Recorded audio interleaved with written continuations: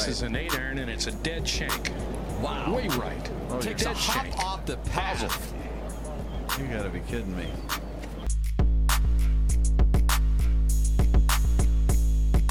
Very tough pitch shot right here. You got to hit it into the hill. One hop up and bite, and it's in. Kind of like that.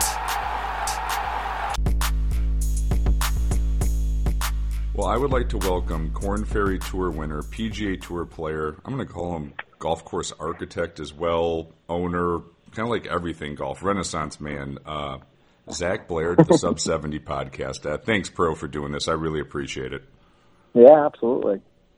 We'll get into all the architecture stuff. I'm an architect nut, and the course that you're doing in South Carolina and how, everything transpired to where you're at today. But injury, surgery, sort of rehab, it's been a while. Like, what happened? How bad did it get? Obviously bad enough for surgery. And, where are we at in this process, and when should we see you back in action on the PGA Tour here?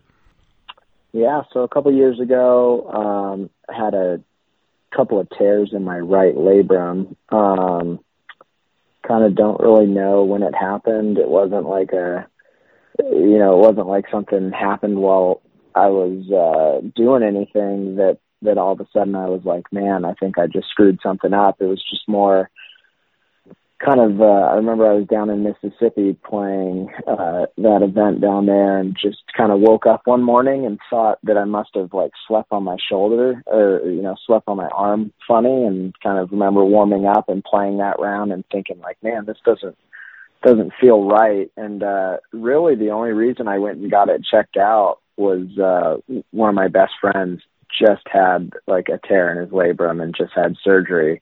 And when I was kind of talking to my friends about it, he had kind of chimed in like, hey, that sounds a lot like what I was going through. You might want to go get it checked out. So I, kind of a mistake, played the next week in Las Vegas before talking and, talking to the doctor, going anywhere to get it checked out, and just, definitely wasn't right. Went in, found out that it had a couple of tears and, needed surgery. So kind of did that, and, kind of a long road to recover for sure, a handful of months without golfing or anything, no touching a club. And then, kind of got back into the swing of things, and then found out that I just had some like really bad tendonitis in my left rotator cuff. So that was kind of like, now I got to go fix that one, and I haven't been doing anything. And, so that one was its own little journey, and it was almost like you couldn't really do surgery on the left one, which almost sucked even worse, because it was just like, yeah, just go real rehab and stretch and do all this other stuff. It wasn't like go get it fixed up and you'll be kind of good to go again. But, yeah, been a couple of years, like you said, but definitely looking forward to kind of getting things back rolling this fall. When the right shoulder went bad, was it like, could you tell something was just beyond the pain, was something not right? Like horsepower gone, couldn't get through the ball? I mean, did it feel like, man, something is just, what the hell is going on here sort of scenario?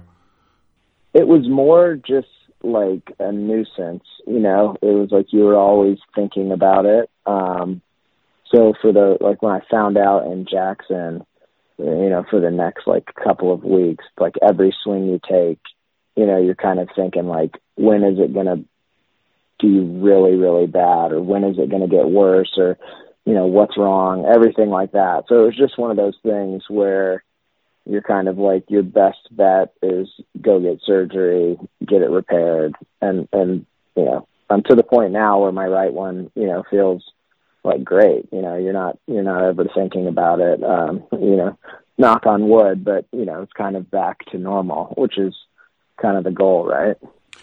With the left one, is there going to be kind of a permanent thing, since they can't do surgery to fix that? Is that going to be sort of a change you're going to have to do in physio, or working out a little bit more with it, or just really stretching it and be attentive to it when you get back out on tour? Is there going to be a kind of, a maintenance change you're going to have to do to accommodate that?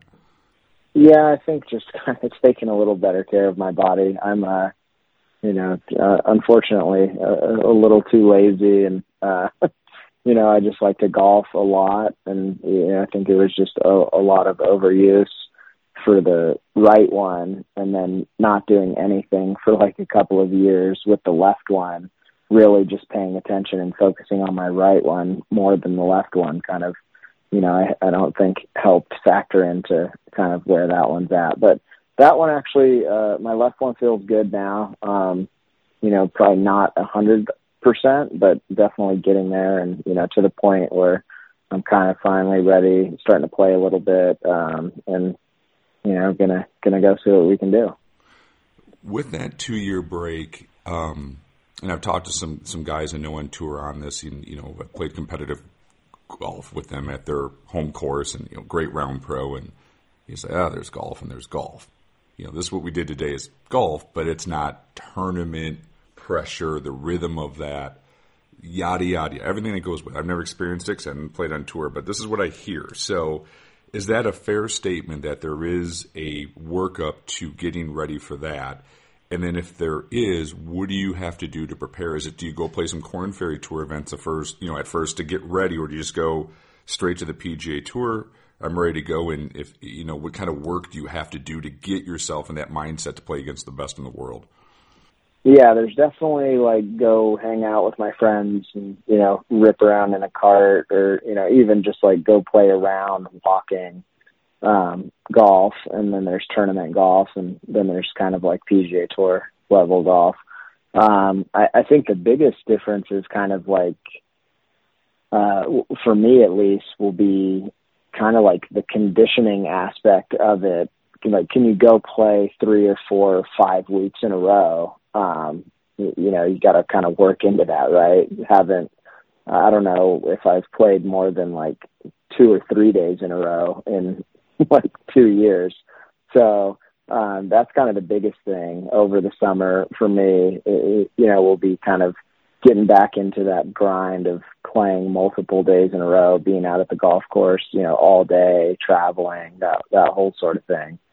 So I'll definitely go do some of the Korn Ferry, they're called rehab starts. I think you get 4 or 5 of those when you're coming off a major medical. So I'll go do a few of those, play the Utah event and, maybe play the Utah Open or something like that. And a couple of those late in the season Korn Ferry events, and then kind of roll that right into the fall, kind of started up at Safeway.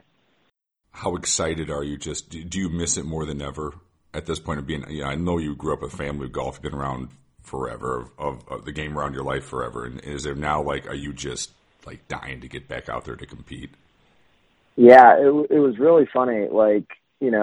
I literally played golf every single day.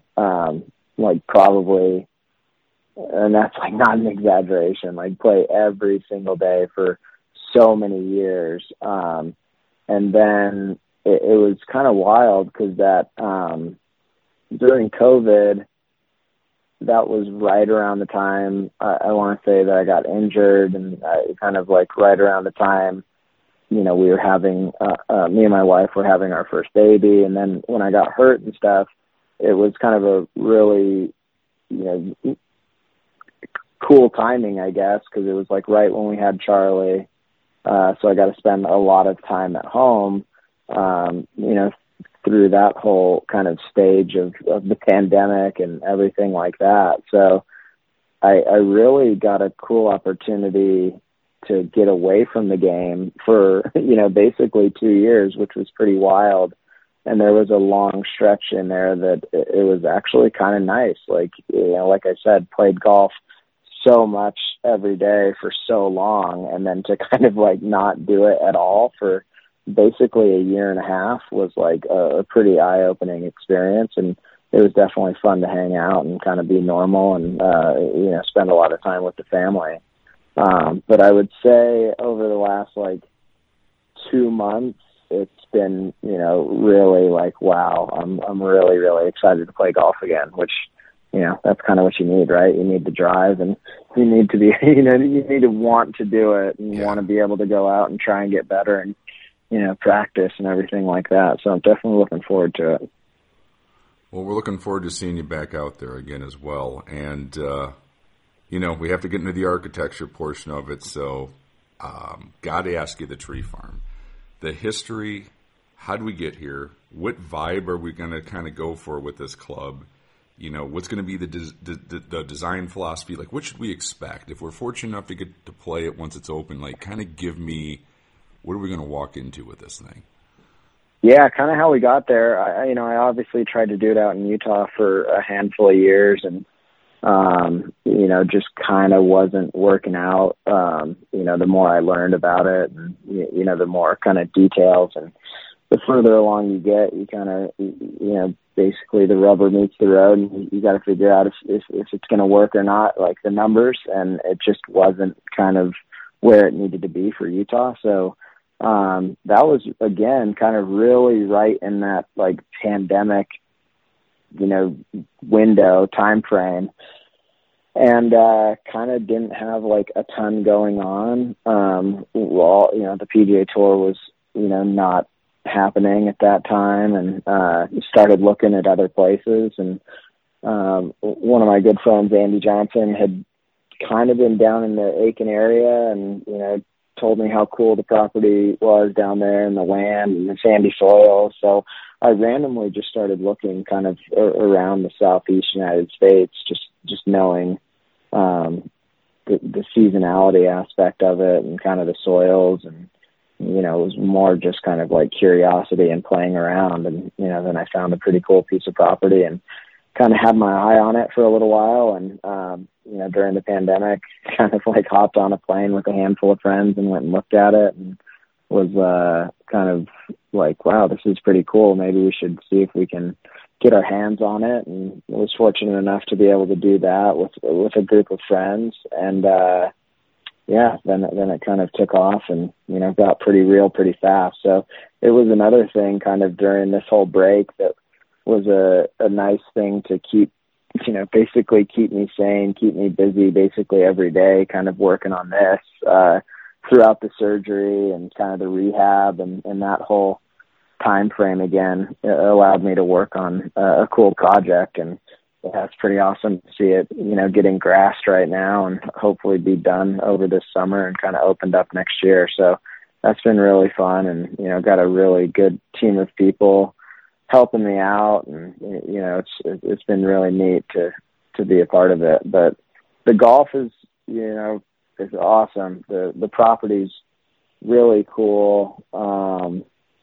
So much unique stuff happening out there with all the individual golf holes, just feeling like they're going to be so cool and so good. So it's a destination golf club.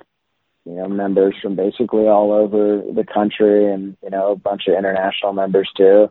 So, I mean, the vibe is really just, a relaxed place where people can come with their friends and have fun. Sandy-based soil or sand, right? How important is that element to this? Because it seems like all of the great ones have that in common, right? There's a sand base to it. So is that absolutely kind of vital for the vision that you had for this, that we have to start at least with that, and then the right piece of topography, but we can make it work if we're dealing with a sand base?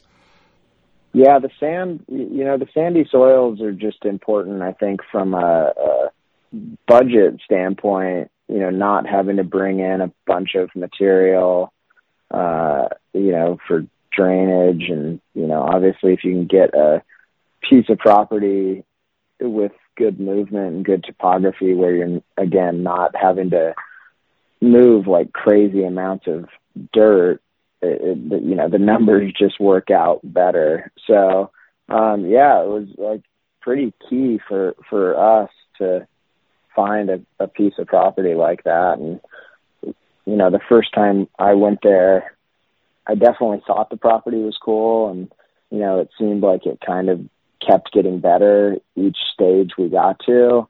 And now that there's like golf in the ground, I think it's better than, I or anybody else would have ever thought that it would be. And, that's kind of a testament to Kai Golby, the main shaper out there, and the guy kind of, leading the charge, kind of building it, and kind of a testament to Tom Doak, kind of doing the routing and getting it, pretty dialed, and just kind of the whole entire crew. We got a bunch of really talented shapers out there. Like I said, Kai and Matt Smallwood and Eamon Sullivan, and I know Ben Warren was out there for a while. He's back in Japan, but it's just really cool team that is kind of putting their heart into it and making it really special.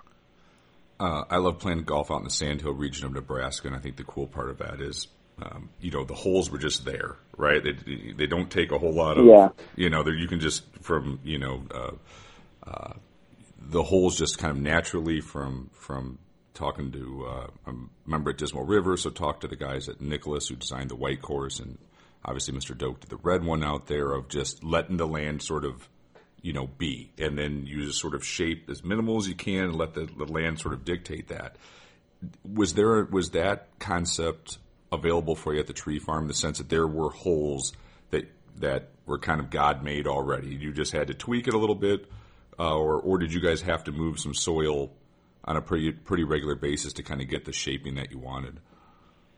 Yeah, I mean, kind of, it's funny, we were just talking about this the other day. Me and Kai, we were having dinner, but yeah, so the tree farm, like, to start out, like, blank slate, the golf was all there. Like, every single green sits at grade, basically. There weren't a lot of, like, crazy big earth moves, besides, like, the 17th hole. We kind of, like, excavated the whole, front part of that green out, or like in front of that green, and took it somewhere else to, build a pond or whatever, the dam in the pond. But other than that, like, the holes were just kind of sitting there. But to take it, like, to the next step, the guys like Kai and Matt and Eamon and the whole crew, they still spend a lot of time out there doing the little things and getting the little contours right, and everything that takes it from kind of like the start to the finished product still is, so much detail work that, it's not, I think there's this kind of misconception in the minimalist, like, architecture world that, that hole was just like sitting there, and it's kind of like, I mean, it was for the most part, but they still do a lot of work to make it look like nothing was done, right? That's kind of like the biggest compliment for those guys is, I heard Kai talking about it the other day, some of these architects are like, this hole was just sitting here, we did nothing. And some of the shapers are kind of like, man, I pushed dirt on that hole for like a week and a half, 2 weeks, like getting all the little things right. So it wasn't like it was really just sitting there, but the bones were kind of there. Right, so, the template was there. If you knew what kind of hole you're going to make out of it, or you could see it. Just fine-tuning it. Exactly. So that's kind of, that was the cool thing to learn and the cool thing to see and the cool thing to be a part of during this whole process is the bones for 18 golf holes, like very minimalistic golf holes, were there at the tree farm, but also to see these guys, really, really like put all of their focus and attention on the little things to make it even better, has been awesome to see. Is it tough to say, like, that's enough? Like, I always think it'd be hard if I was designing a hole, like, and you're shaping. Like, how do you, like, no. All right, I got to move this a little bit more here. It's got to be a tough thing when you're out there for, like, Kai to say, like, okay, that's it. We're not shaping anymore. I got it. Like, and we're moving on. I think it'd be a very hard thing to have to work on a thing for that long to be like, that hole is complete, right? And I guess there's always tweaking golf courses over time, but I always think it'd be a very interesting thing of saying, like, when is it done and when are we moving on to the next hole?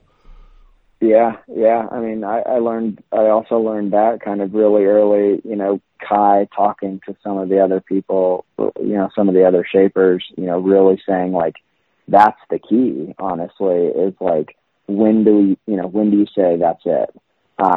because you can kind of just keep doing it forever, and it's not necessarily a case where it keeps getting better the more you do it, you know.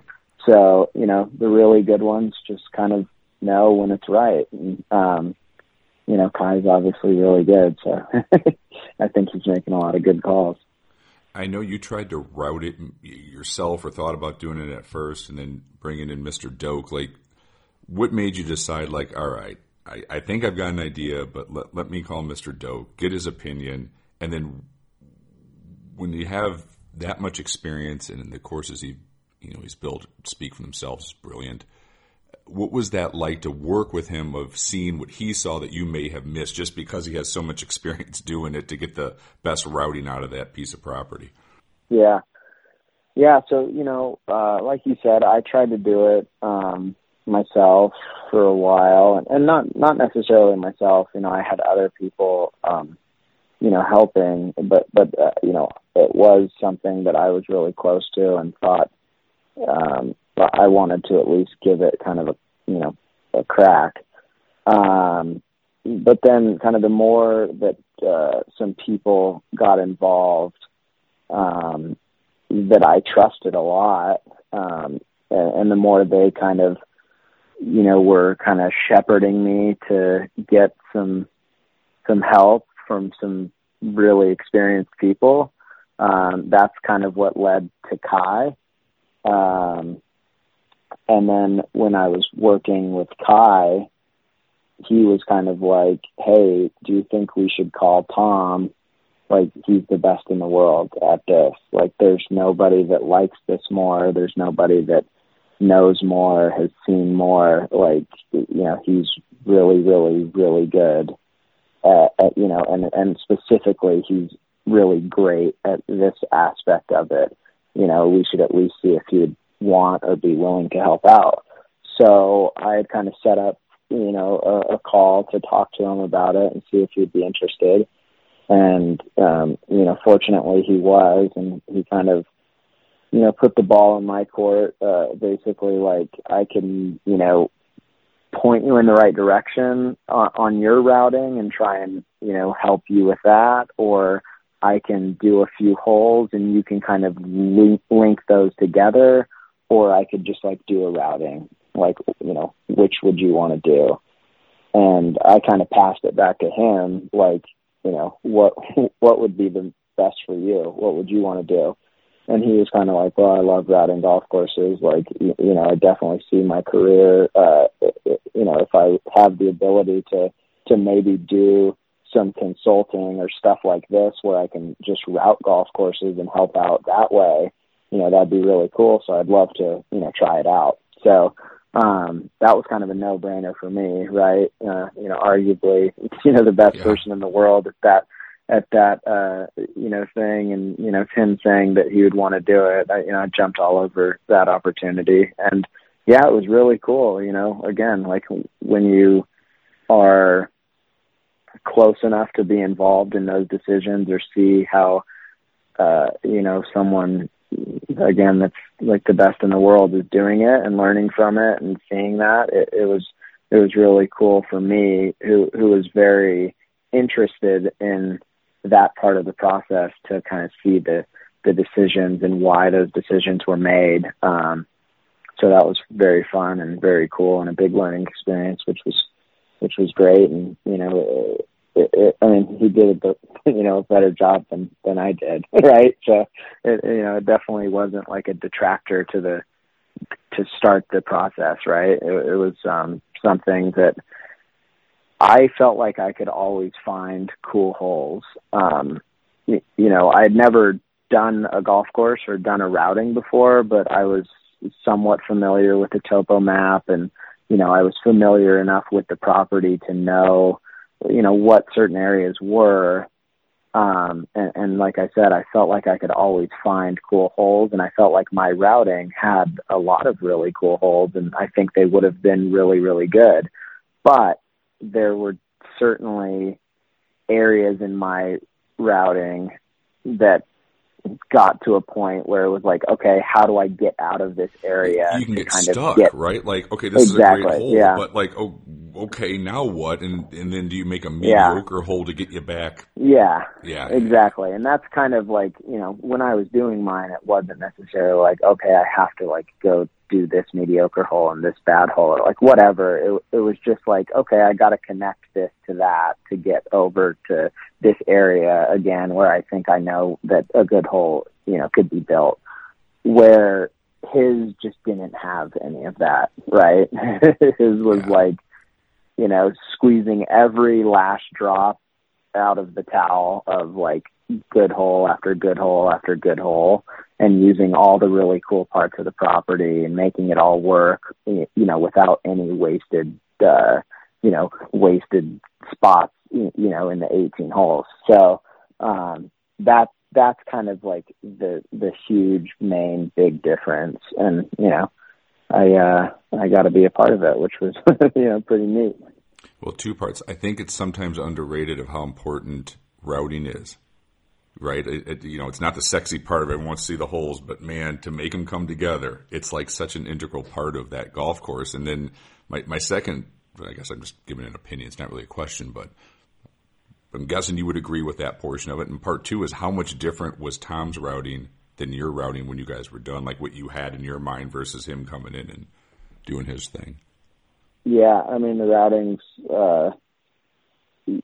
equally as important as, if the golf holes are one side of it and the routing is the other side of it, like neither of them can be as good as they can be without the other being good, right? So it's, and unlike the golf where, like you said earlier, where it's always getting tweaked and always, you can always make little changes or little edits, not really with the routing, right? It's like if you go this way, especially on like a property that has like mature trees, like in a forest, if you go clear a bunch of holes, like you can't just be like, you know what, like in a couple of years, maybe we should not do that. It's kind of like you're kind of set. So right. It is really, really important to kind of get it right. And honestly, that's kind of really what led to, bringing Tom in and bringing Kai in was, like I said, those people, Will Smith and Colin Sheehan and David Margolis, some of these people like in my inner circle that were just like, this is a big deal. Let's make sure we get it right. Like, this is the best person in the world. Like, if he's willing to help out, let's go, like, get him to help out. So, yeah. And was it some similarities of what you thought it would be, or were you surprised how much he changed the routing? Yeah, so he didn't want to see mine to have he didn't want any preconceived ideas of, where I had green sites. Not that they were groundbreaking by any means. Because like I said, I had never done it before and didn't really understand fully the best way to do it. But we, looking back, there were definitely some areas that we had some similar stuff, like some similar green sites or some similar fairways and everything like that. And that was kind of my point, was I could find cool holes, that wasn't the problem, but how do you make 18 cool holes and not 14 cool holes with 4 connector holes or whatever. So, if you kind of overlay the two, there are some similarities and then there's some, big differences. And, he just used the land so well. And just, I took it on very head on, and all of my stuff was very bold and, straight up and over some hills, and my walk would have been 10 times more challenging than 12 than miles what out his there would have dying. been. Yeah.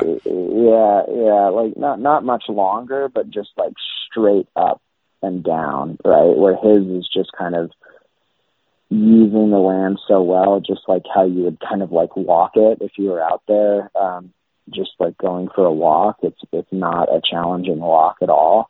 And he's going up and down and around and everything, but not like mine was straight up the hill and straight down the hill.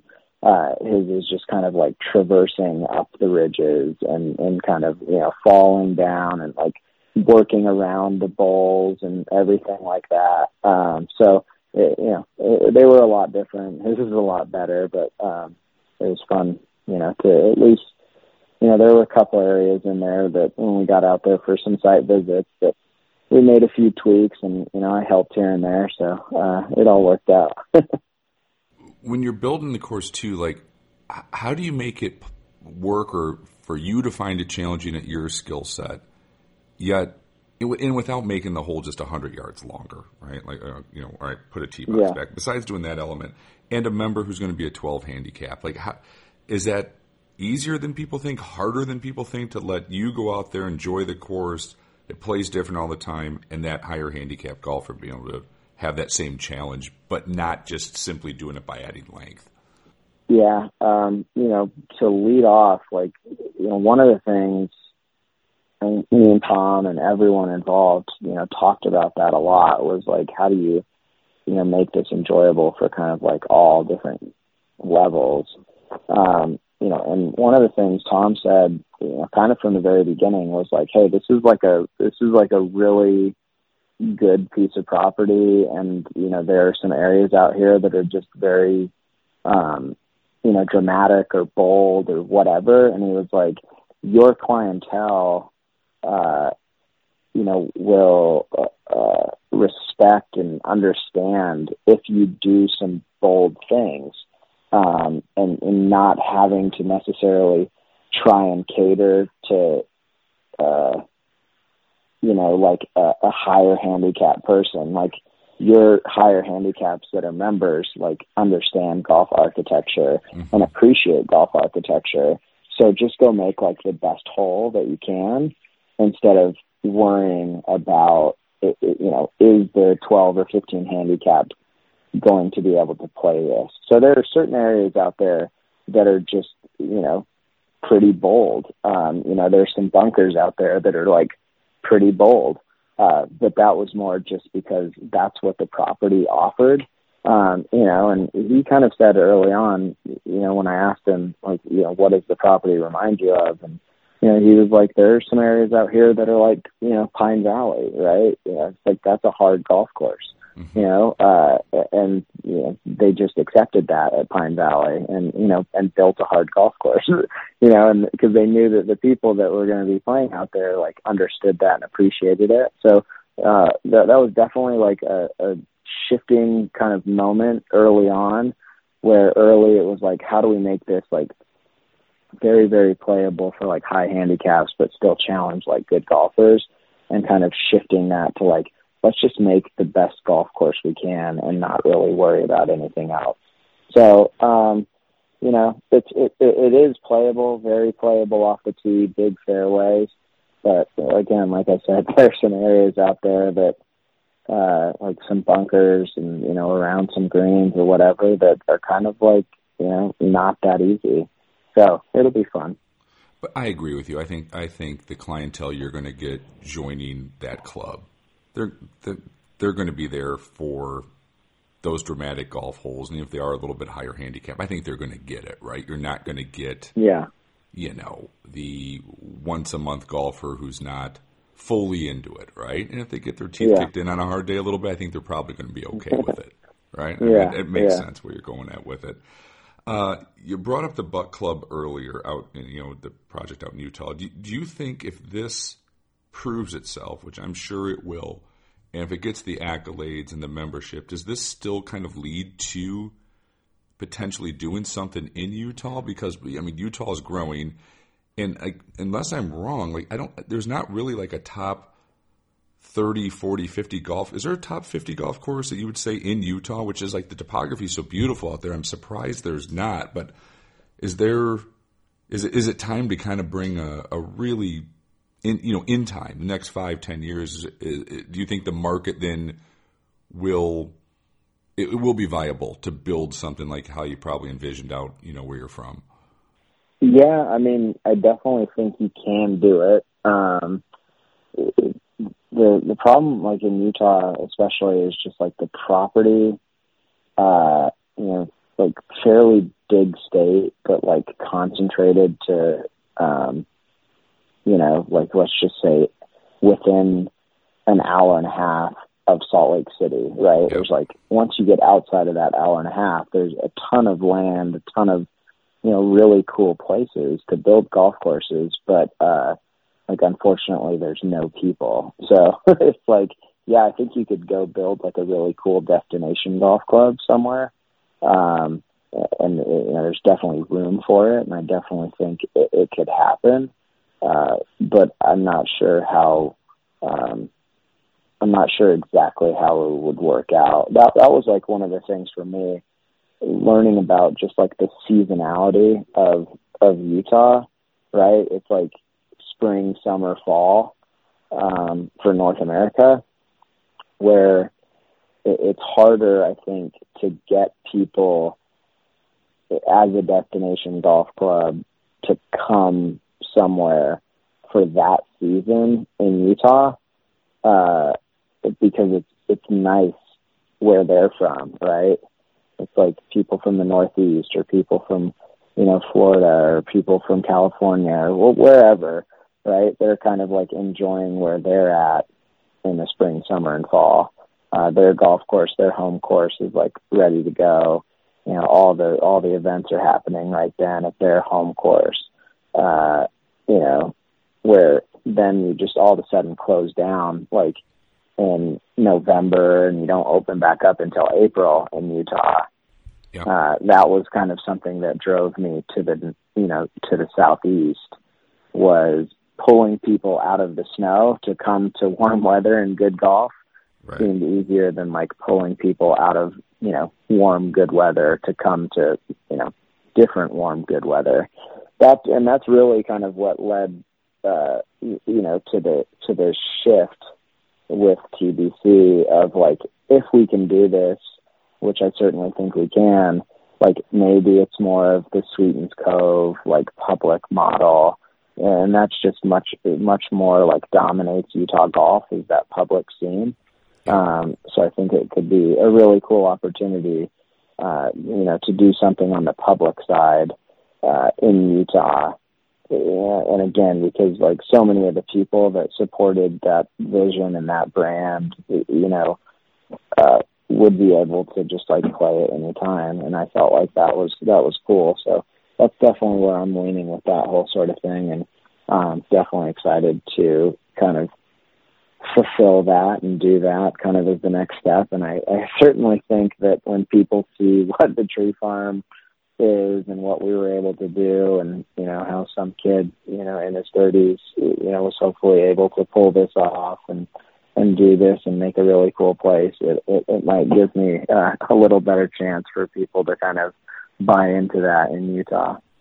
But I'll flip it around on you, right? Like I said, I spend as much time as I can out in the Sand Hill area, and I mean it's in the middle of nowhere, right? Like I'm nuts enough, I'll drive the 11 hours to go play golf for 2 days out there, and Dismal's full. I mean, obviously Sand Hills you can't get in. They're just building Cap Rock up there, which will be private exclusive.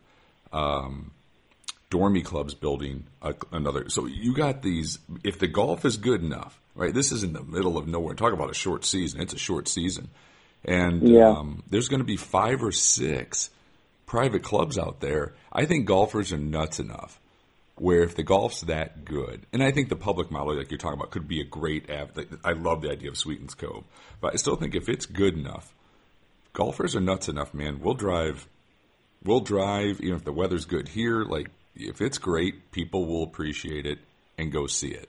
But I think you could do it with the public segment of it as well out there. But I'm always amazed that, they're building another one out there. I'm like, this is literally in the middle of nowhere in the shortest season you can imagine. And they're all full. It's pretty crazy. So yeah, golfers are sick. Nebraska's got I would say, obviously the soils are perfect out there. It's ridiculously cheap.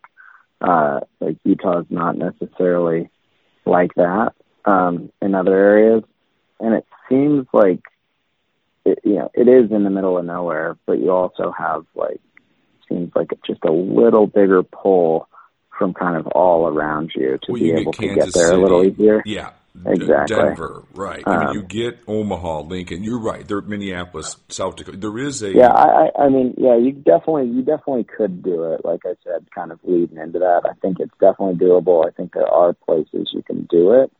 I just don't know if I want to do it like that in Utah anymore.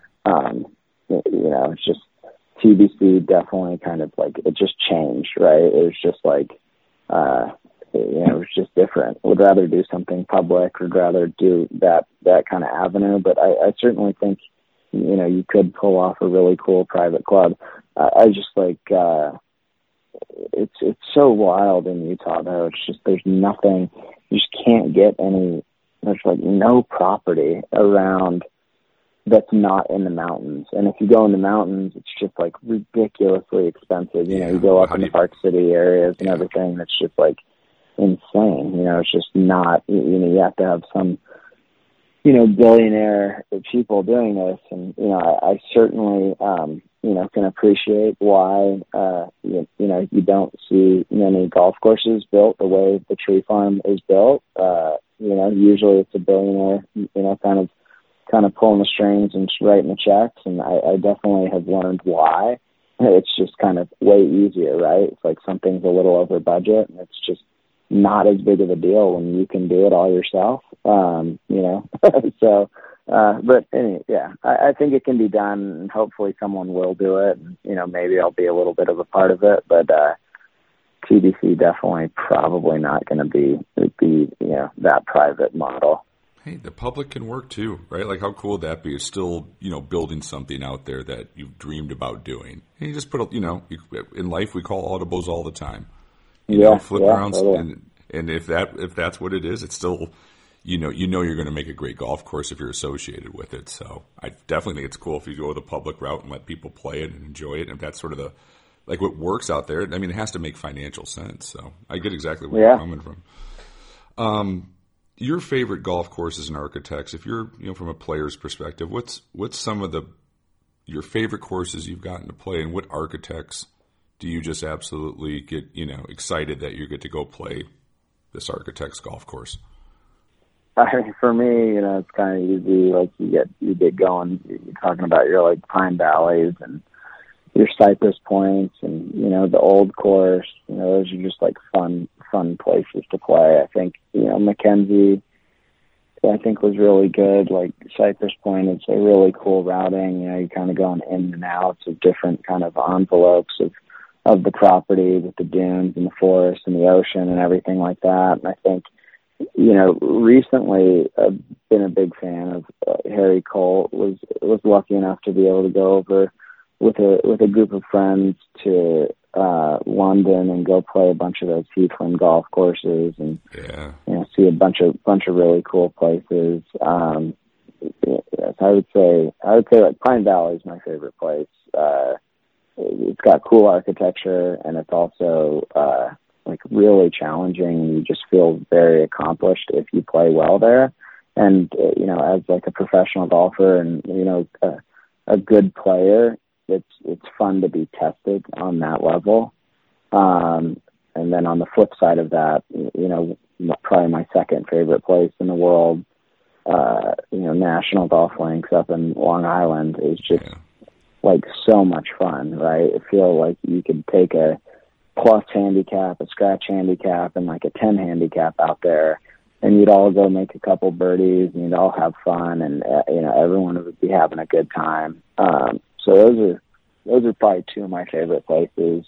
Big Seth Rayner, C.B. McDonald fan. So anything that those guys do, I usually kind of enjoy at least going to take a look and play in those places. What's your favorite Seth Rayner? I mean, I would probably maybe like Chicago Golf Club. It's pretty good. Really, really cool set of greens. Like maybe my favorite in the whole world. Just like 1 through 18, all the greens out there, just like really, really cool. I felt like he did a lot of his greens. like big green complexes for the most part, but just like so many pinnable places to change it up from day to day, and you can just completely change a golf hole out there based on where the pin's at. So that just kind of like maybe off the top of my head, but I feel like he was like pretty involved at National too. So those are a couple of my favorites. Is there a few golf courses that are on the hit list you have not gotten to play yet that once fully healthy, next couple of years, you're like, I want to go play X? Terra Edy is probably like, number one. I think a handful of years ago, it was kind of like right when it opened, but me and a handful of friends were down in Australia, and it was like kind of an option to be like, should we, we'd been down there for like a couple of weeks, and it was like, should we go over to New Zealand and play? And we were kind of like, nah, like it can't be that good, right? Like it can't be that good to like change everything up for a couple more days and spend all this money. And now looking back, it's kind of like, man, what a stupid call, especially with like, Tom and Kai being involved in this project. And it just looks like such a cool place. But honestly, maybe it was a good call because now, Tom's got, another course going in there, and Core Crenshaw have the second course that went in there.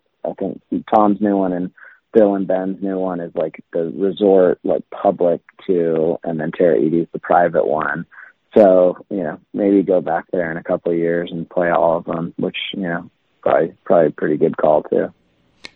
I'm assuming you got to play all the stuff in Australia of Royal Melbourne and all the stuff on the sand coast there.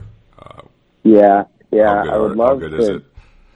Yeah, ridiculous. Like the golf down there is insane. So fun, just like proper golf, short grass all over the place, just firm and fast, and it's just really cool. Like, playing like Kingston Heath, which is really, not small, but, like compact and, really cool green complexes. Just like, just all of it is really great. And then comparing that to like going and playing like the championship routing at Royal Melbourne, it's just like the scale is just grand and big, and the differences of those two places, but both of them being just like world class.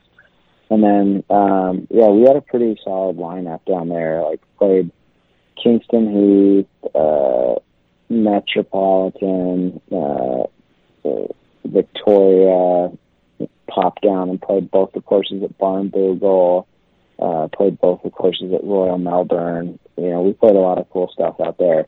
I would like to get back. I know they're playing like the Australian Open and stuff down there in Melbourne again, so that'd be cool to get back there. I want to play, I don't know if it's called, it's the one that Ogilvy and that whole group did, God, what's the name of it? I know what you're talking about. Those guys are doing some Peninsula nice work. Kingwood. Yeah. It was basically like two clubs, and they sold one of the clubs. Two clubs joined together, and they sold one of the properties, and the other property basically had 36. I don't know if they were good, bad, indifferent, whatever.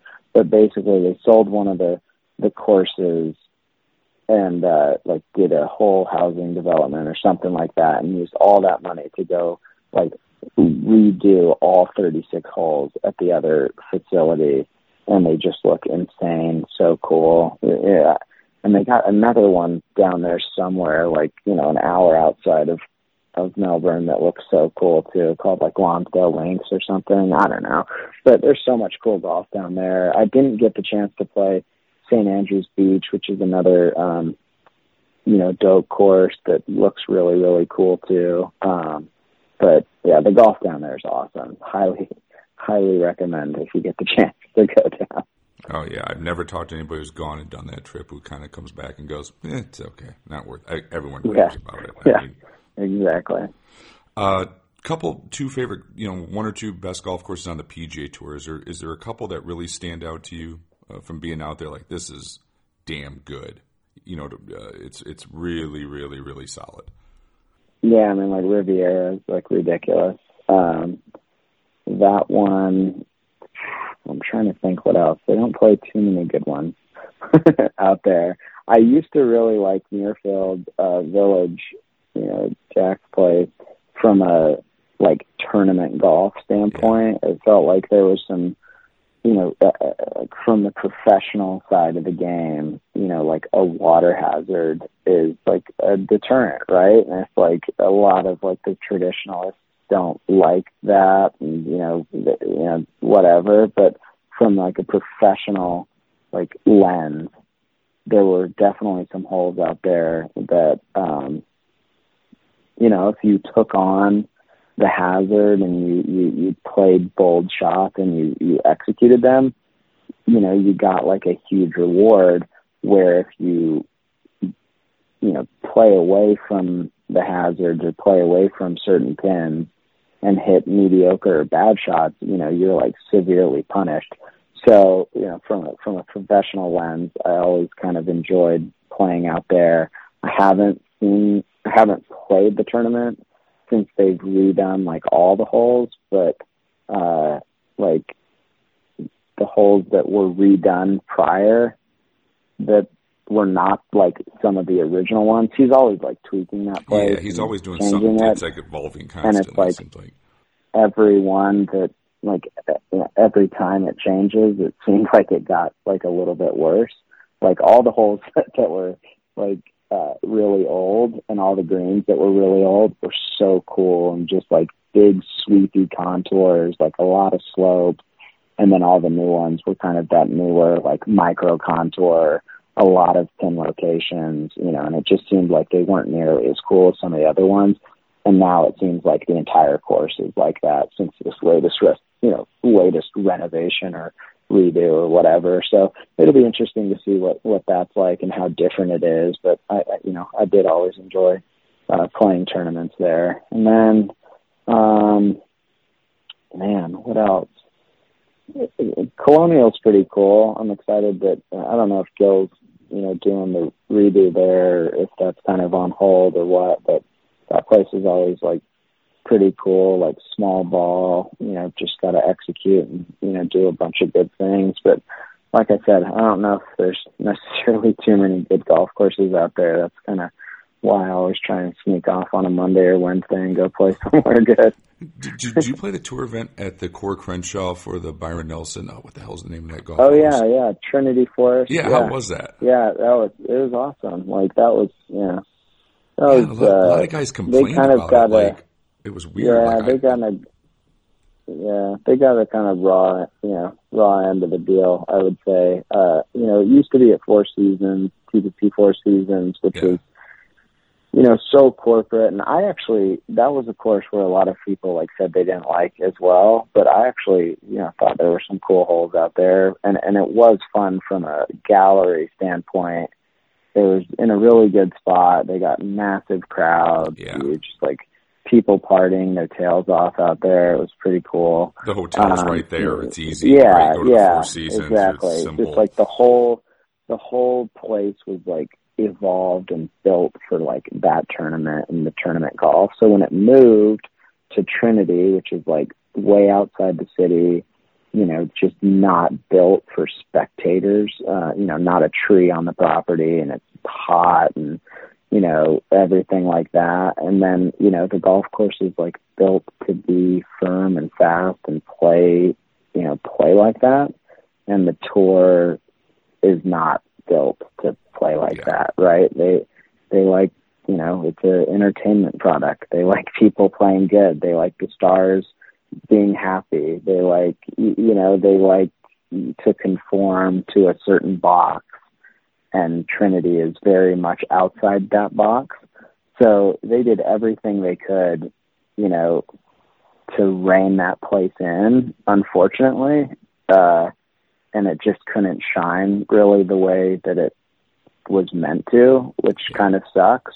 So, they kind of quickly went away, which is too bad. And, cause I think I played at least twice there, maybe only once, but I think twice, and it was really cool. But didn't work out. I was hoping you were going to say our fifth major here, the John Deere Classic. I thought you'd have TPC Deere Run at the number one spot.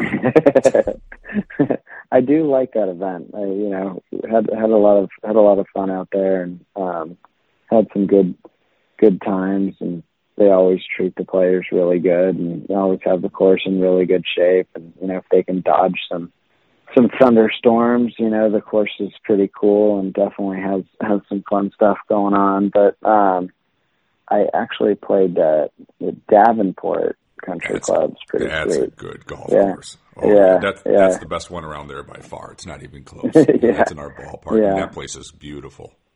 Yeah, really cool. Snuck out there a couple of times.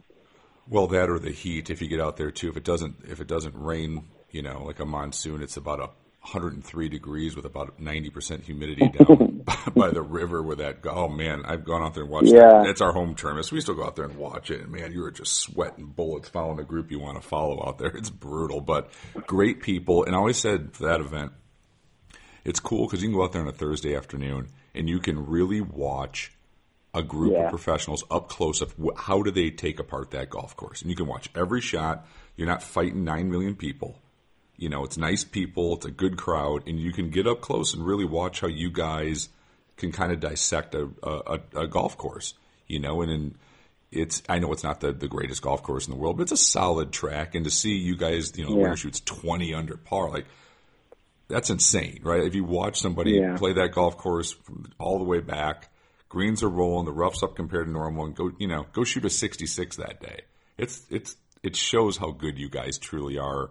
Even over I'm always, when I go watch the event, I played that golf course enough, it's always like the difference between a touring pro and a good amateur is literally night and day difference. And watch one round up close and, you'll see it. We're not playing the same game. It is very different. I it's crazy how good those guys are. I mean, it's just like how good you guys are. You're out there. They just know how to golf, right? They just they know.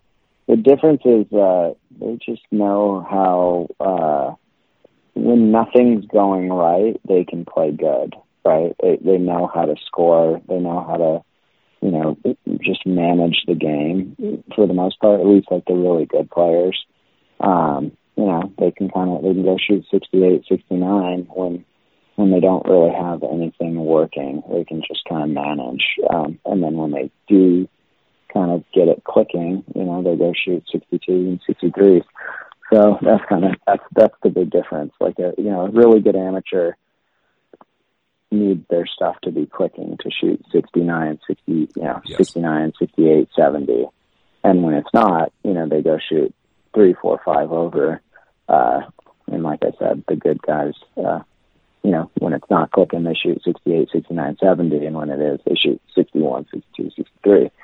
So, it's crazy. It's crazy how good people are. I always go out there and appreciate it, right? It's fun to watch up close, which actually this goes into my last question here for you. Speaking of good amateur golfers, you mentioned him early, Andy from the Fried Egg. I always loved the podcast when you guys were on there together, and I've been fortunate enough to have him on the podcast, and he's a really good guy. So my final question, let's assume he's got some time to practice. You have to give him 3 aside. Can he compete with you? If you give him 3 aside, he's got a little time. He's not in the road. He's grinding. He's jazzercising. He's lifting weights. He's running each morning. He's eating healthy. Can he compete? 3 aside, does he have a chance? I'm not saying he's going to beat you with 3 aside. Does he have a chance? Yeah, absolutely. Okay. He's really good. He's like, when he gets it going, definitely. Okay. Is that too many to give? Is that too generous? Or like if you're having a match with him, where? I don't think I would beat him. Like, I think it would be like a 50-50, right? Like, I feel like he would get me, sometimes, and I would get him sometimes. Giving him 6 shots. If I was playing good, and he was playing good with 6, I mean, I feel like he would probably beat me more often than not. He's like legit. He's legit. Like, if he gets playing and practicing, I mean, he's not going to shoot like much higher than 72. So I got to go shoot 66. Yeah. I feel like I can do that, but I can't like not play good, right? I actually met Andy for the first time at the John Deere. Really, he's out there. He was just out there covering it and bumped into him, and I think he drove out like specifically to write a story about me trying to build TBC, and that was kind of like the first like interview about the project, about what I was trying to do, and he was kind of the one that brought it to the light. How cool is that, right? Yeah. And all of a sudden, you're building your club down in South Carolina. One story, and it turns and he out. He was also the one that was like, "Hey, like, I'm out here having an event at Aiken Golf Club. Like, the properties out here, like, seems like there's some cool places out here." So he's the guiding light. Yeah, the stars have aligned. Well, shout out to Andy. If he can compete with you against a tour player 3-a-side, I know he's a good player, but that's Andy's holding his own. So. Shout out to the Fried Egg on that one. Hey, man, I really appreciate it. I've been looking forward to this conversation, and good luck with, getting back and playing at the PGA Tour, and getting out there, and also with the projects you have going on. I can't wait to see, read about the course once it's fully open, but I know it's going to be great. Your stuff. Yeah, and then you have to come down and play it. I would love to come down there and see it at some point, but I know it's going to be fantastic. Like, you brought the right crew in, with that topography. It's going to be great. I can't wait to see it. So thanks so much for your time tonight. I really, really appreciate it. Yeah, I appreciate it. Thanks for having me on.